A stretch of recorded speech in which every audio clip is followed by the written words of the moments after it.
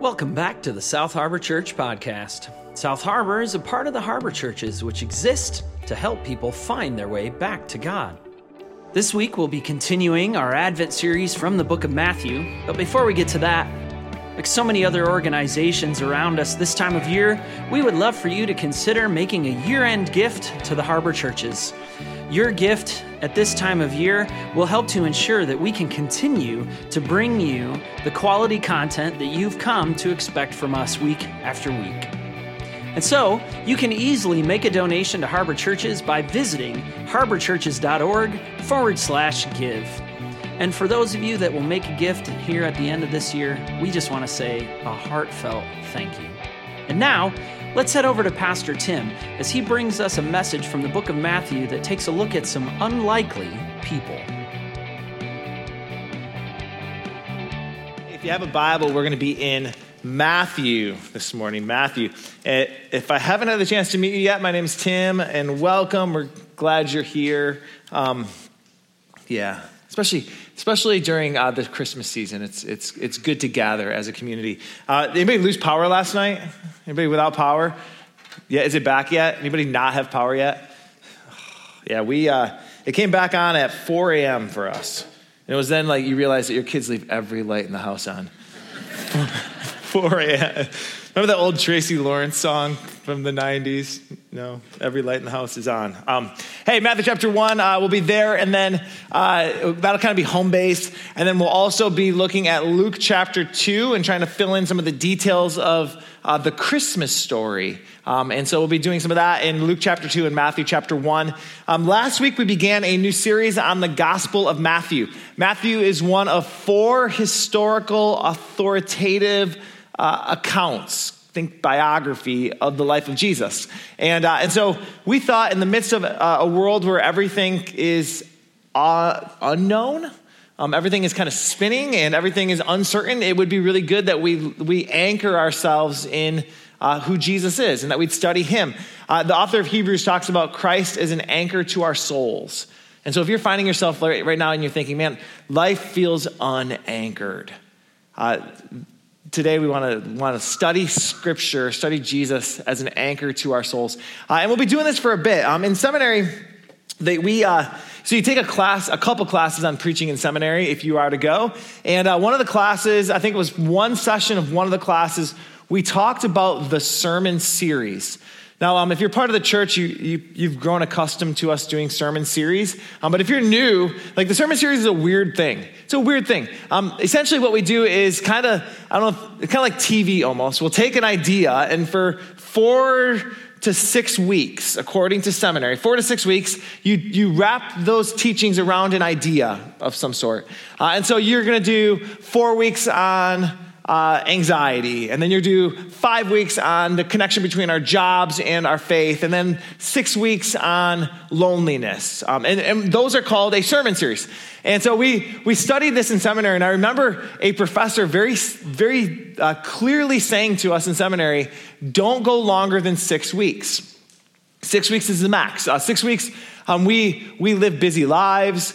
We have lots of things going on, and people need on-ramps and off-ramps. And so if you go longer than 6 weeks, you're working against the culture that we're in. And so a series like the one we just did, the 7 weeks on Revelation, we are breaking the rules that have been arbitrarily set by seminary professors. We're breaking the rules. That said, they also told me that sermons should be 15 to 20 minutes. So they're liars. Anyway, so we sat down with the preaching team, sat down with the Gospel of Matthew, knowing that we wanted to spend some time thinking about Jesus and studying Jesus. And so we sat down with the Gospel of Matthew, my favorite of the 4 Gospels. And we sat down with Matthew, and we tried to map out a sermon series. And we said, okay, what if we were to do the longest sermon series that we've ever done, 10 weeks? Okay, that's the task. So we sat down and we tried to fit the Gospel of Matthew into a 10-week series. And what we discovered was we're just kind of like skimming the surface. And so we went back and we debated each other and how long it should be, and we wrestled with it, and we studied the Bible and tried to figure out like what would it look like arbitrarily, what would it look like.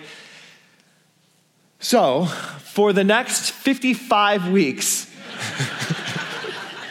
I love that. For the next 55 weeks, we're going to be in the Gospel of Matthew, and I am not joking. 55 weeks. 55 weeks because we want to, and it could be longer. I think what you'll see is actually this could be much longer. But we got a few weeks left in 2021, and then we're going to take all of 2022. And what's been fun for me in the past, and now you'll get to see it in real time. What's been fun for me in the past is we will be set to teach a passage of the scriptures, and then something will happen in the world. And if you didn't know that we had planned that months ago, you would think that we're kind of cherry picking a subject to talk about to fit whatever's going on in culture. What you're going to see is, I don't know what's going to happen next year, but somehow the scriptures are going to connect. They always do. So we got a year, and we're gonna buckle in, we're gonna settle in, and we're gonna take our time trying to understand who is Jesus. Now, the fun part about a long sermon series like this, which we've not done here, but the fun part for me of doing a long sermon series is we get to look at some subjects that are hard to look at. It is Jesus who speaks on some of the most controversial subjects. It is Jesus who talks about things like hell. What do we do with hell? It's Jesus who spends the majority, Jesus more than any other writer in the Bible, with the exception of maybe the prophets, talks about politics. I know, right? Politics. Jesus was the one that was killed by the state for confronting politics. So if we're going to take Jesus seriously, we got to look at that. Jesus talks about divorce. That's a subject I've yet to ever teach on, the subject of divorce. But if we're going to take Jesus seriously, we have to look at the subject seriously. And what does he say? What's the context of what he says it in? My goal out of the end of this season is that we would walk away from this whole thing and have a better understanding of the center of our faith, who Jesus is. So that's the what. The why. The why do we do all this? It struck me 4 or 5 years ago, and I'm sure I'm late to the game, so some of you who are much quicker on the uptake probably caught it far before me, but about 4 or 5 years ago, I realized that there is a whole new communication that we are doing. And it kind of subtly happened in my eyes, but now it's everywhere, and it's pretty clear to see. But our communication style has shifted within the last 4 or 5 years, right under my nose. We went from speaking in sentences to speaking in words, to speaking in abbreviations, LOL, JK, all the other ones I don't really know what they mean. I have to look them up because I'm old. To then speaking in GIFs or GIFs? That's still the debate, right? GIFs. GIFs.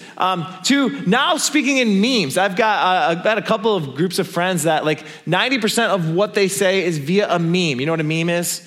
It's like a picture with words on the picture. So it's often quite clever, often quite funny, and what can happen, especially when you put the Bible on a GIF, right? Or on a meme. What can happen is this clever thing and this funny thing can actually either be so superficial that it skates over the surface of what actually is being said, or it can actually communicate something using actual words that are actually from the scriptures and actual references in the scriptures, but actually miss the point of what the passage is trying to say. Here's for instance. The King James version of the Bible, the first English version of the Bible, translates a word of the Hebrew language, the Old Testament, translates the word unicorn. And so there are memes, if you look up Christian unicorn, okay, there are memes that are floating around saying, these silly Christians believe in unicorns. Now, if you look at the actual Hebrew word, the word is for an animal, a ram that has one horn. So the King James translators translated that, well, we'll call that a unicorn. But if you then fast forward 400 and some years, we're in this era where if there are people who actually think to be a Christian means I have to believe in a unicorn, which is ridiculous. And so now I'm going to walk away from Christianity because my brain doesn't allow me to think about unicorns. When actually, the actual word, the actual passage is just pulled out of context, slapped on a funny picture, and passed along into the world, and I think we distort it. Does that make some sense? Here's another example. This one's a fun example. You know the movie Mary Poppins? Yeah, Mary Poppins. Mary Poppins, beloved, America's favorite nanny, right? Second to Mrs. Doubtfire, maybe. Mary Poppins, it's a beloved Disney movie. And Mary Poppins, if you watch the movie, it's this nanny who comes and raises the kids and kind of helps she's like a beloved figure in the kids' lives. Now, if you take that movie and you pull out quotes from that movie, if you take the movie and randomly grab sentences, fragments from the actual movie, even the song, and you were to splice them together, I initially had it in the sermon, and then I thought, no, if there's any kids, this will traumatize you. So I pulled it out of the sermon, but it's still fun to do. Look up Scary Mary. Look up Scary Mary. Scary Mary is a 2-minute trailer of all just actual clips from Mary Poppins that will haunt your nightmares. If pulled out of context and rearranged, you can turn Mary Poppins, America's favorite nanny, into a horror film. I think it's a metaphor. I think it's a metaphor for what can happen if we do this with Jesus. If we don't take this seriously, and it's a sermon here, a sermon there, we can turn Jesus using actual quotes that he said, actual references from where he said it. If we're not careful, we can rearrange those things to say kind of whatever we want it to say. I say that cautiously, but I think that's possible. You can make Jesus sound like the picture perfect, the picture of Americans, the Protestant work ethic American dream. You can make Jesus sound like the nightmare, like the abusive father, like that like if you don't do it perfectly. If you take these stories and move them around, you can miss the point. So what we want to do over the next 55 weeks, we'll pause for Easter in there, but what we want to do for basically 55 weeks is we want to try to figure out, who is this Jesus? Not the float above the earth, halo over his head, a white bathrobe, like speak in monotone, like not that Jesus, but the earthy, gritty, the Jesus who ate with lepers and prostitutes, and the Jesus who was so rebellious that they say that we have to kill this guy. Like, we want to know who is this Jesus? And so we're going to take our time and we're going to go in order, and you're going to hold me accountable that we don't skip any of the hard ones. We're going to still have to skip because you'll see that it's a long book, but you're going to hold me accountable that if there's any controversial ones, we will deal with those. And we're going to try to wrestle through the Gospel of Matthew. Now, with that said, let's pick up from where we left off last week. Matthew 1, verse 18. Matthew 1, verse 18. There's also something else that happens in a sermon series is week 1, you kind of set up the thing, and then week 2, you try to recap what you set up, and then week 3, you try to recap week 1 and week 2, and then week 4, you're like, okay, I got to recap 1, 2, and 3. We have 55 weeks. I'm not going to try to recap it, okay? So hopefully you're with us. You can follow along, and if you miss a week, we're going to keep moving. So Matthew 1, verse 18. Last week we looked at a genealogy. Today we're picking up there into the narrative portion of Matthew. Matthew 1, verse 18. This is how the birth of Jesus the Messiah came about. His mother Mary was pledged to be married to Joseph, but before they came together, she was found to be pregnant through the Holy Spirit. Because Joseph, her husband, was faithful to the law and yet did not want to expose her to public disgrace, he had in mind to divorce her quietly. But after he had considered this, an angel of the Lord appeared to him in a dream and said, Joseph, son of David, do not be afraid to take Mary home as your wife, because what is conceived in her is from the Holy Spirit. She will give birth to a son, and you are to give him the name Jesus, because he will save his people from their sins. All this took place to fulfill what the Lord had said through the prophet. The virgin will conceive and give birth to a son, and they will call him Emmanuel, which means God with us. When Joseph woke up, he did what the angel of the Lord had commanded him and took Mary home as his wife. But he did not consummate their marriage until she gave birth to a son, and he gave him the name Jesus. So that's the Christmas story. At least that's Matthew's telling of the Christmas story. It seems pretty straightforward, right? You've got all the Mary's there, check. Joseph is there, check. Baby Jesus is there, check. Pregnancy scandal, virgin birth, check and check. You've got all the big pieces, and yet you'll also notice there is some stuff that's not in there.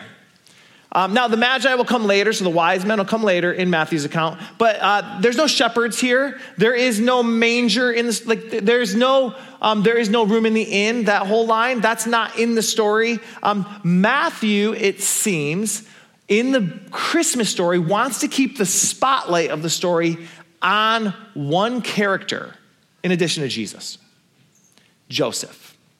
Matthew wants you to see what Joseph saw. Matthew makes some kind of an editorial decision in his telling of the story to keep all the other details, all the other things that we could talk about, but Matthew wants to keep the spotlight on Joseph, raising the question, why? Why does Matthew insist that in order to understand who Jesus is and what he'll do, we have to understand something about Joseph? Let's try to figure that out. In order to do that for us, we have to take the spotlight off of Matthew, which I know is, off of Joseph. We have to take the spotlight off of Joseph, even though Matthew wants to keep it on him, we got to take it off him. Matthew assumes that his audience would have known the world around him. In fact, Matthew writes a Jewish audience. You're going to see that a lot as we read the text over the next year. Matthew will bring us into all parts of the Bible because Matthew is writing an audience who knew their text. Matthew is also writing an audience who are insiders in the culture. They knew the world. So Matthew assumes that all of the other things that are going on in the culture, his audience would have understood. He doesn't have to talk about them because they would have known them. So he keeps the spotlight on Joseph because he doesn't want you to lose Joseph in the midst of all of the other things. However, for us, because we grew up we're in a different world, we actually have to kind of get an idea of what's going on out here so that we can understand what Joseph is like and why Matthew makes that decision to put the spotlight on him. Does that make sense? So in order to fill in the backdrop of the entire Christmas story, I want to leave Matthew for a bit, and I want to go to another author, a guy by the name of Luke. Luke's account of the Christmas story, Luke is clear. Luke's a doctor, and he wants to paint for you a picture of all of the details of what was going on in their world. We'll go back to Luke a lot in this series because Luke is really concerned if you don't know the culture that you're going to miss the story. And so while Matthew keeps bringing you to the Old Testament, Luke is going to keep trying to tell you what's going on in their world. So let's leave Matthew for a bit. We'll come back to Matthew, but let's look at the Gospel of Luke and the same story as told by Luke. And let's see if we can put together some of the pieces in the story. So Luke 2, verse 1. This is fun. In those days, Caesar Augustus issued a decree. This is the famous story, right? This is the Charlie Brown version. Caesar Augustus issued a decree that a census should be taken of the entire Roman world. This was the first census that took place while Quirinius was governor of Syria, and everyone went to their own town to register. Okay, now let's pause there. Those seem like random details. In fact, if you're reading the story, it feels like these are the kind of details you got to get past in order to get to the story. We want to get to baby Jesus. So let's get through this Quirinius, governor of Syria stuff. Not interesting. Get us to Jesus. However, Luke seems to believe that in order to understand the story, you need to understand the details. Luke, in giving us the details, is painting an entire backdrop of the Christmas story. For instance, Luke wants us to know that the world at the time of Jesus' birth, was the Roman world. It was, I know I'm beating a drum that I beat all the time, but which is a better metaphor than beating a dead horse. That's a mean one. Beat the drum. I'm beating the same drum I beat a lot, but I'm a broken record. There's another metaphor. I'm a broken record in this that in order to understand your New Testament, you have to understand that the Romans are on the throne. The Romans at the time of Jesus, under a family known as the Caesars, a guy at the top of the Roman Empire is a guy by the name of Caesar Augustus. He's name dropped in the story. And Augustus is building an empire. His empire will include the largest government that the world has ever seen, and his empire will include the largest military with the most sophisticated weapons that the world had ever seen. It stretched all the way from England to India at the height of its power. Now, why does this matter? Well, if you're Caesar Augustus and you're trying to build the world's largest empire, how do you fund it? Where's the money come from for this kind of thing? And the answer, of course, is taxes. I know that word. Let it set in. Let it set in. Feel it.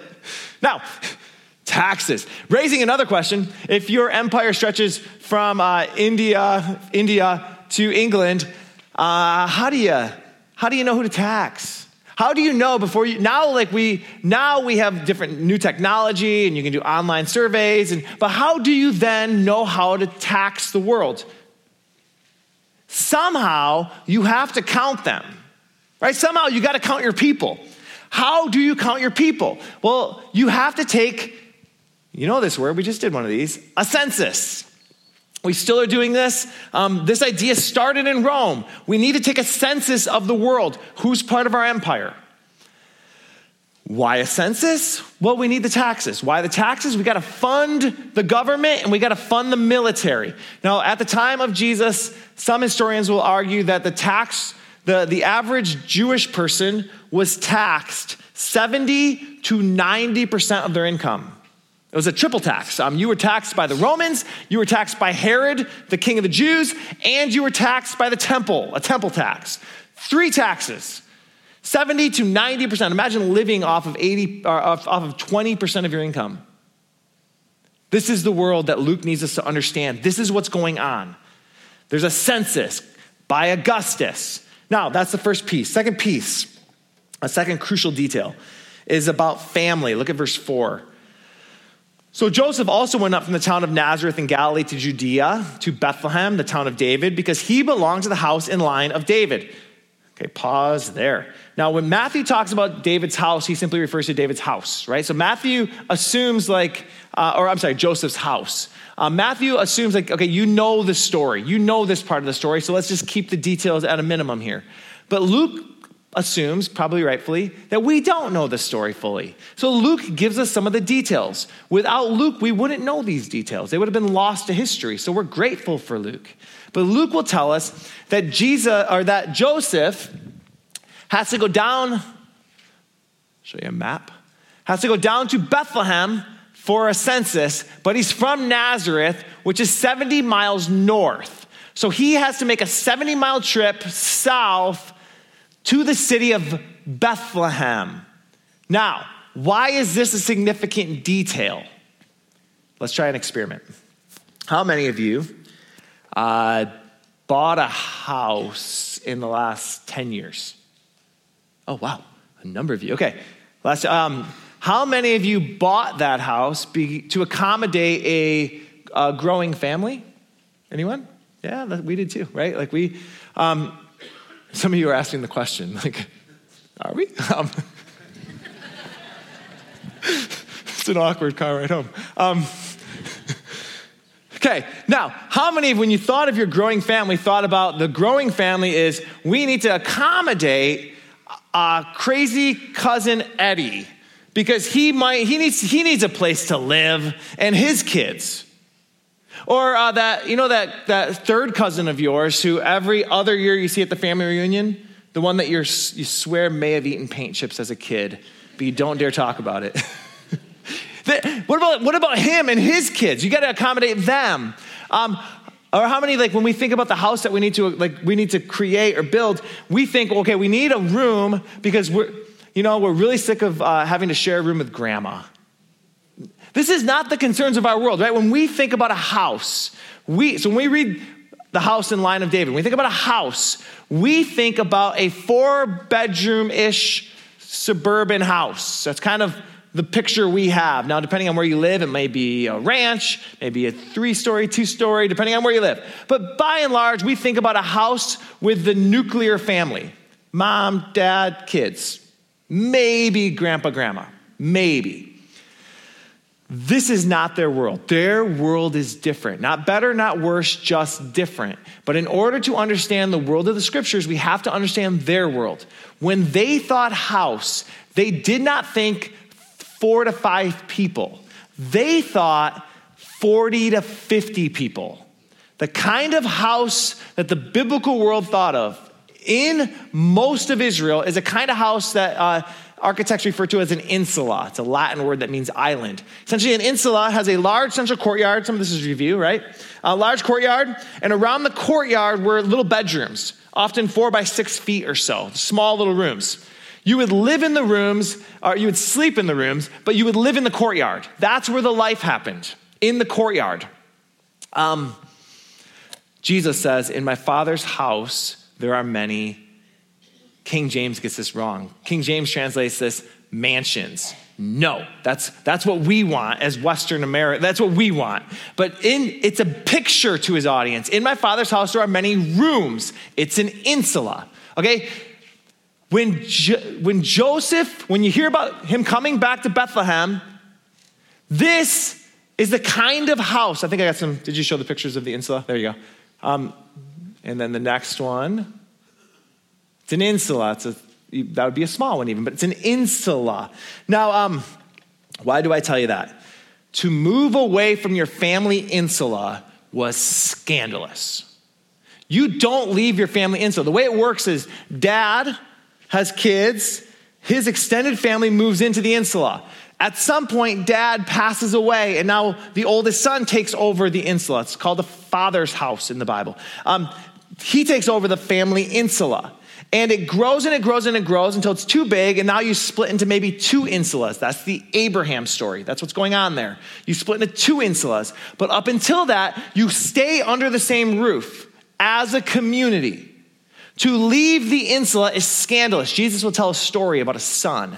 We call him the prodigal son. And he will have the chutzpah to say to dad, I want to do it on my own.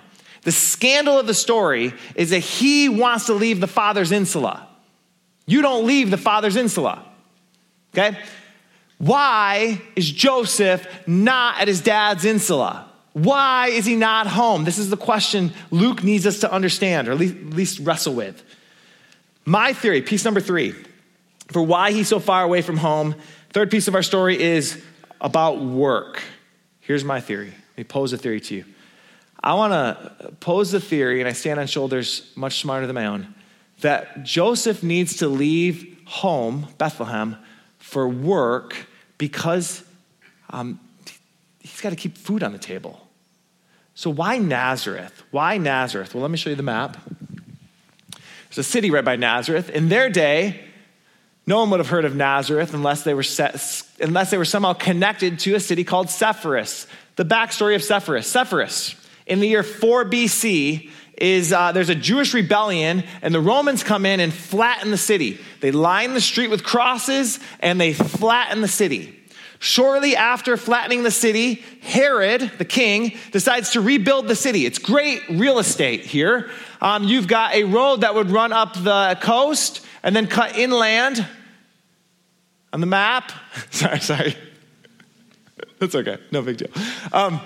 There's a road that would cut inland along the Jezreel Valley. It's the only spot where you can cut inland without mountains. So you would take the road. You want the city. So he created this massive city in Sepphoris. In the year 4 BC or so, you had marble roads. We'll stay here. Marble roads.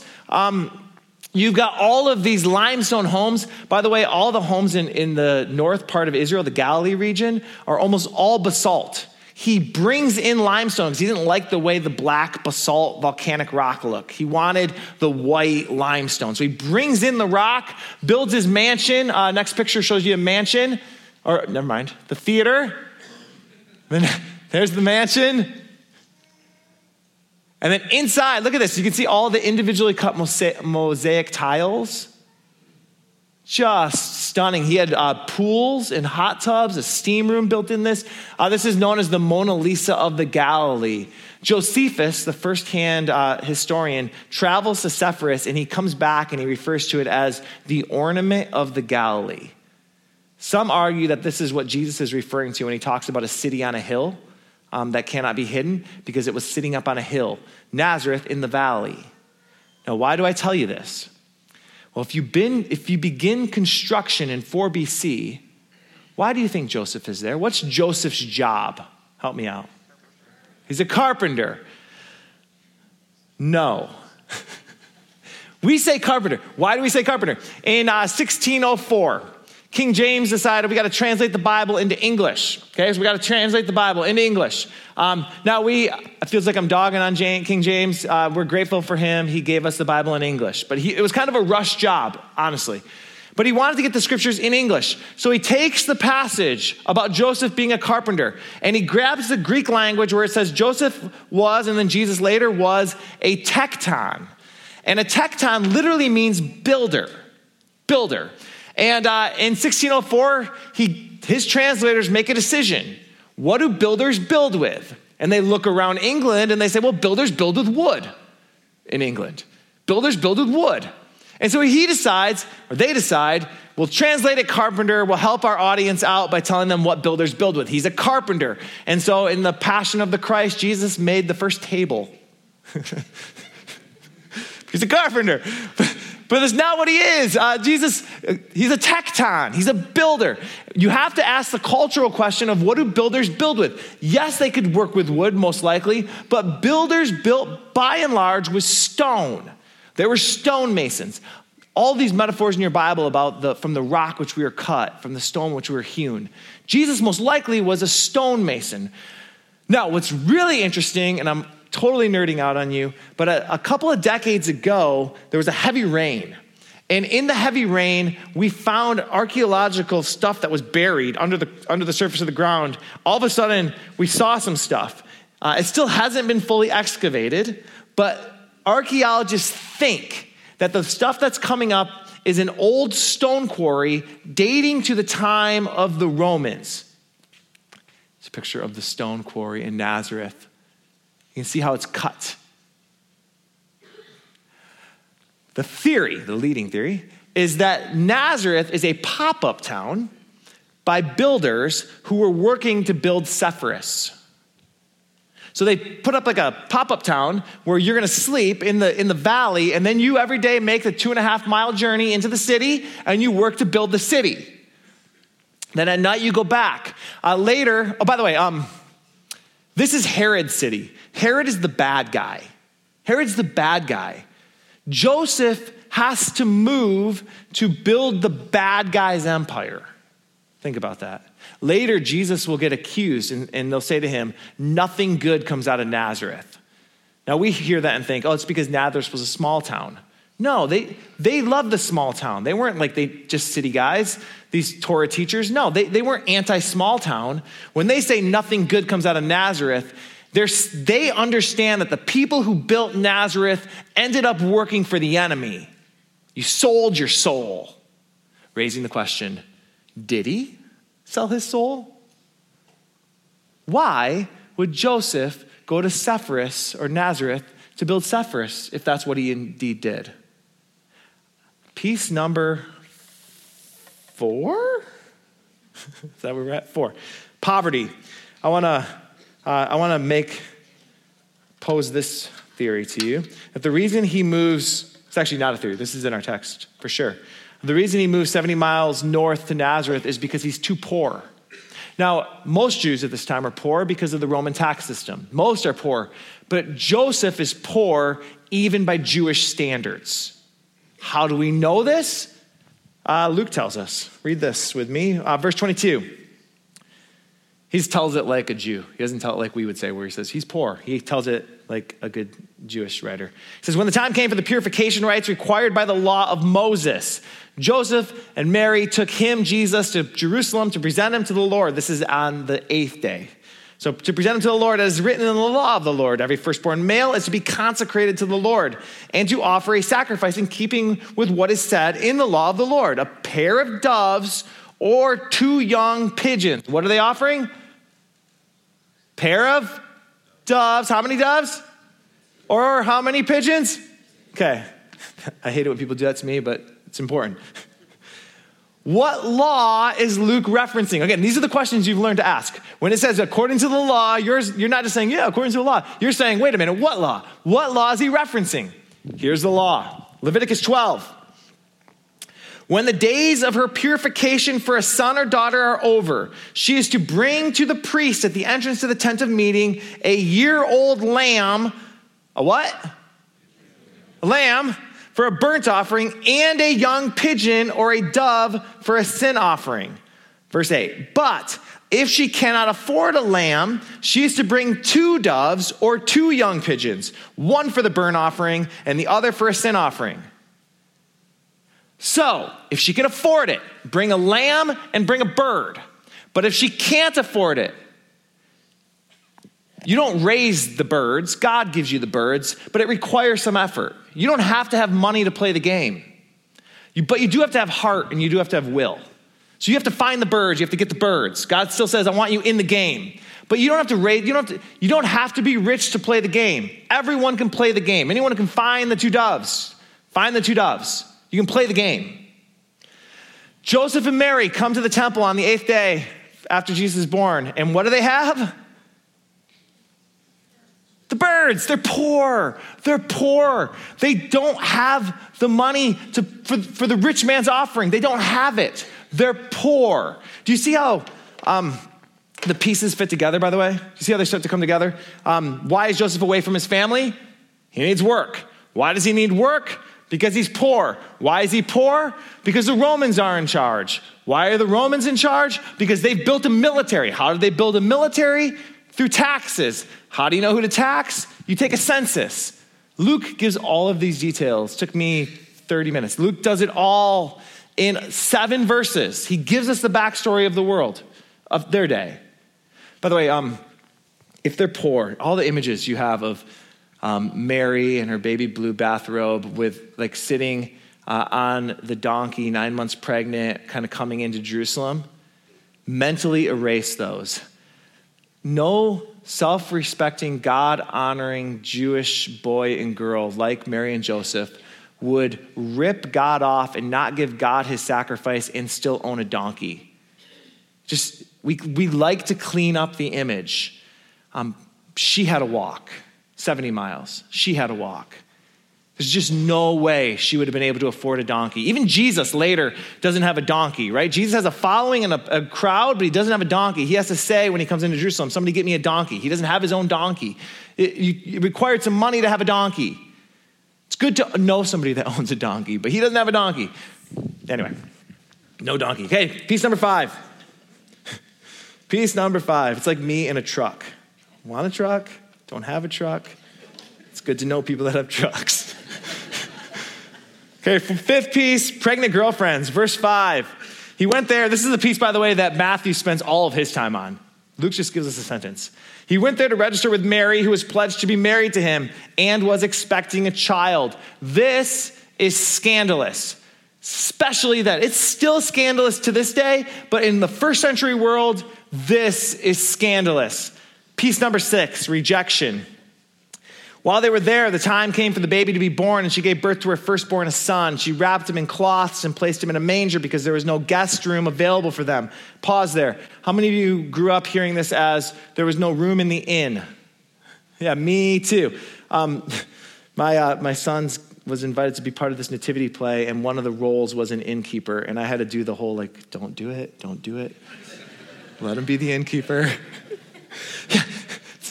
Thankfully, we've edited the translation. It's better. So guest room is a better translation. Here's what I assumed growing up. I assumed, and I don't know if maybe it was a sermon that was preached and I just missed it. I don't know. But I'd always assumed that everyone is in town for the census. Apparently, everyone grew up in Bethlehem and then scattered. I don't know why, but apparently in my head, that's what made sense. And now everyone's home because there's a census. So everyone's back in town and all of the hotels are full. And so they go from like hotel to hotel, and it's like, no vacancy. And then finally, a really nice hotel owner said, we don't have any room, but you can stay where the animals are. Is that what that's what I don't know where that came from. There's no guest room available. Now, we've looked at the background.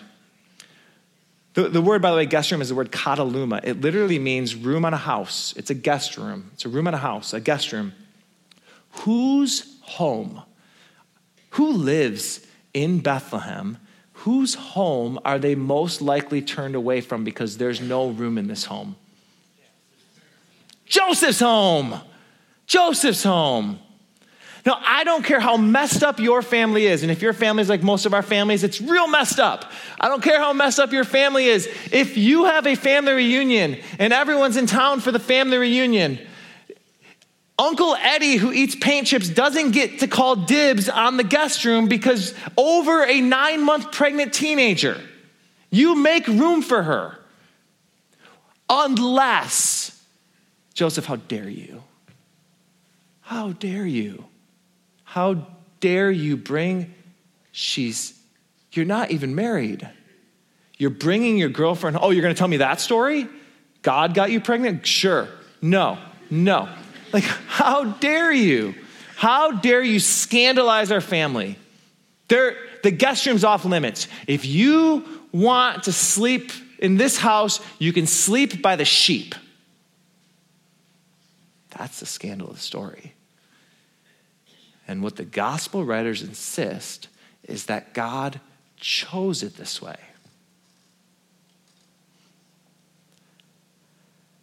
And Matthew spends his time saying, okay, you know that backstory. What about Joseph? Because in the midst of all of this, where's Joseph? He's a nobody in the story. Where's Joseph? Can you imagine that moment, by the way? Does Joseph on the walk down, does he tell Mary, this is how my family might behave? Or does he just really hope maybe they'll be different? When Mary, I imagine this is how it goes. This is how it would go probably for most of us. When she finds out she's got to give birth amongst manure and animals because she's been rejected, when she's fighting back those tears, does Joseph try to comfort her? What does he say? Does he try to defend his parents? Like, just give them a chance. They'll get better. They'll warm up to you. They don't understand. Or does he sit there quietly?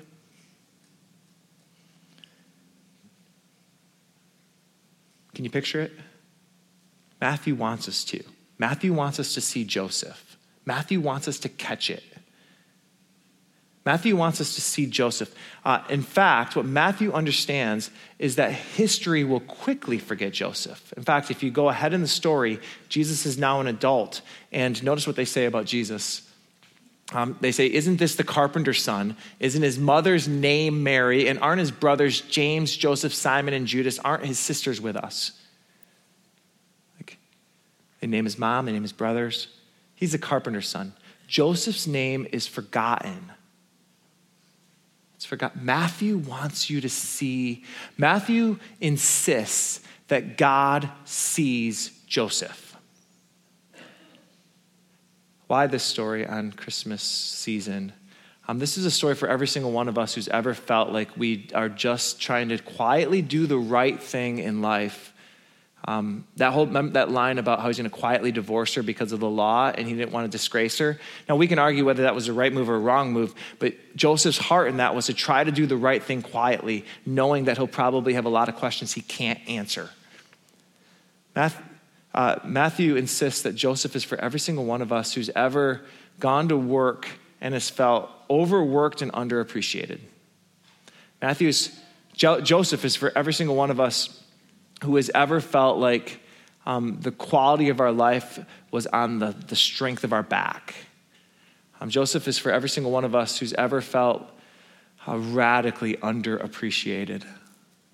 Joseph is for every single one of you who's ever had to go to work building the empire of somebody who doesn't deserve your effort, but you have a family to feed and you're going to do it.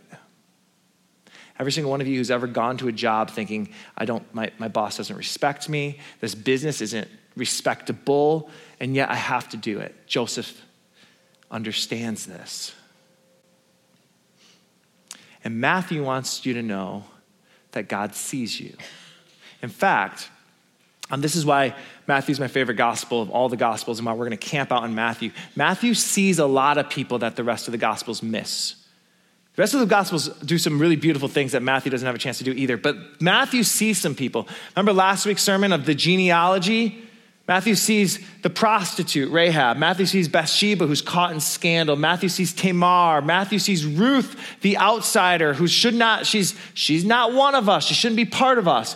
Matthew insists that history or his story, God's story, is centered on these people. These people, they're necessary for the story. As we'll see over the next year, Matthew's gospel is for every single one of us who feel like our lives are radically ordinary and common. Most of us, when we're in our teens and in our 20s, have these vivid dreams of how we're going to change the world. And if you're in your teens and in your 20s, I want you to dream those dreams. They're important dreams. But then a moment comes in life at some point for most of us where we look at our lives. This is the time when dad starts wearing the skinny jeans and buying the Harley. We look at our lives and we wonder, like, did we miss it? It's the line between he has such potential to he had such potential. That moment where we wonder, we're just going to die a quiet, ordinary life. Nothing special. In fact, your great-grandkids, most of us, our great-grandkids will not know our names. Do you know your great-grandparents' name?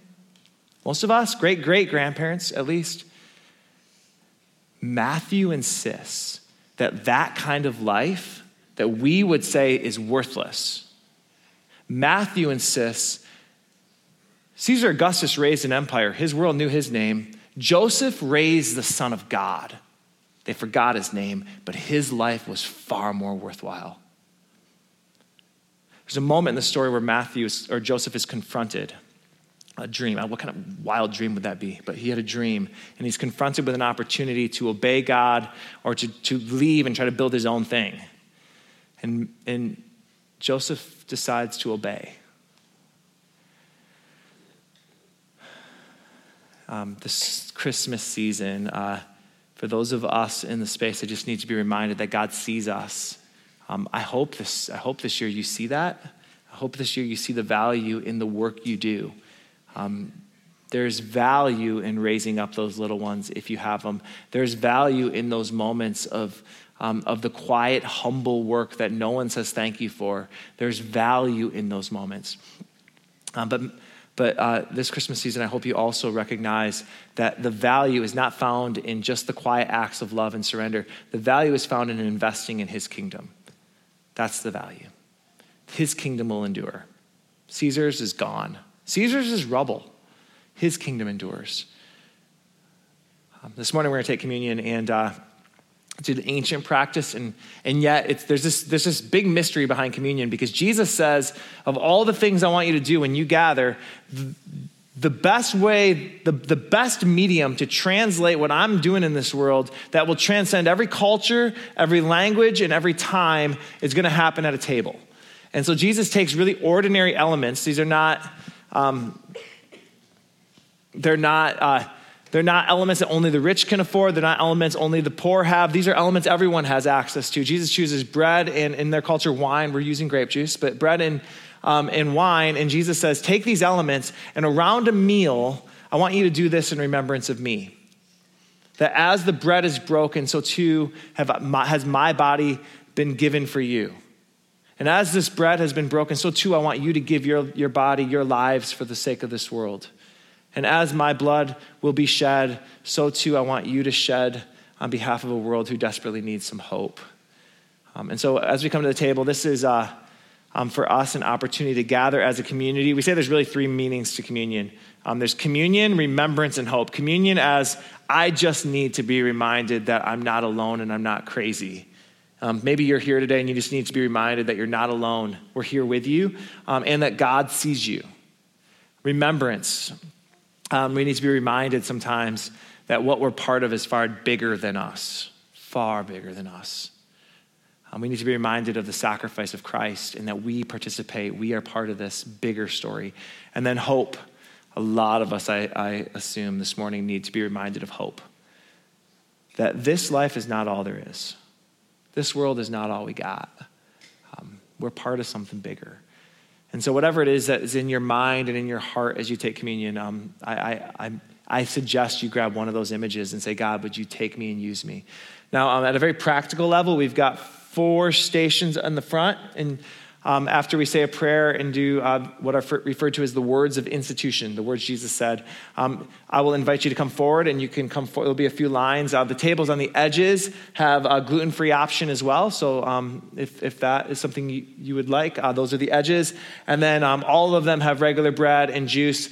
We have both a cup. One of the, if you choose, you can dip in the cup. We also have these little shot glasses with a wafer on top and the juice inside. And so if you prefer this, I would totally understand why you might do that. And that would be there too. And so you can just grab one of those and just bypass us when you just grab one of those. And then there's also Carrie in the back. Carrie will be making her way around. Just put your hand up as she passes you if you would like to do communion where you're seated, and she would love to serve you there. I think that's everything. Let's say a word of prayer. Lord, we are grateful to be part of this church body and to be part of your kingdom body. And Lord, as we take communion together this morning, we ask that you would knit us together in a new humanity that looks different than the humanity around us, that curses each other out less, that builds each other up more. Lord, would we look different than a world that is consumed by pettiness, by smallness? Lord, would you help us to see that we are united in a far deeper way than the things that might divide us. And Lord, in it, would we give all praise and all glory and all honor to you, we pray. And we pray this in your name, Jesus. Amen.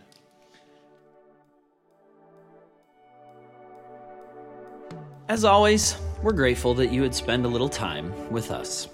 For more information about South Harbor Church, joining our community, or any of the things you hear on the podcast, find us on the web at www.southharbor.org. You can find us on Facebook and Instagram at South Harbor Church. And on Sunday mornings at 10 o'clock, you can find our service streamed live on our Facebook page. And so once again, from all of us here at South Harbor and the Harbor Churches, we want to wish you a blessed week.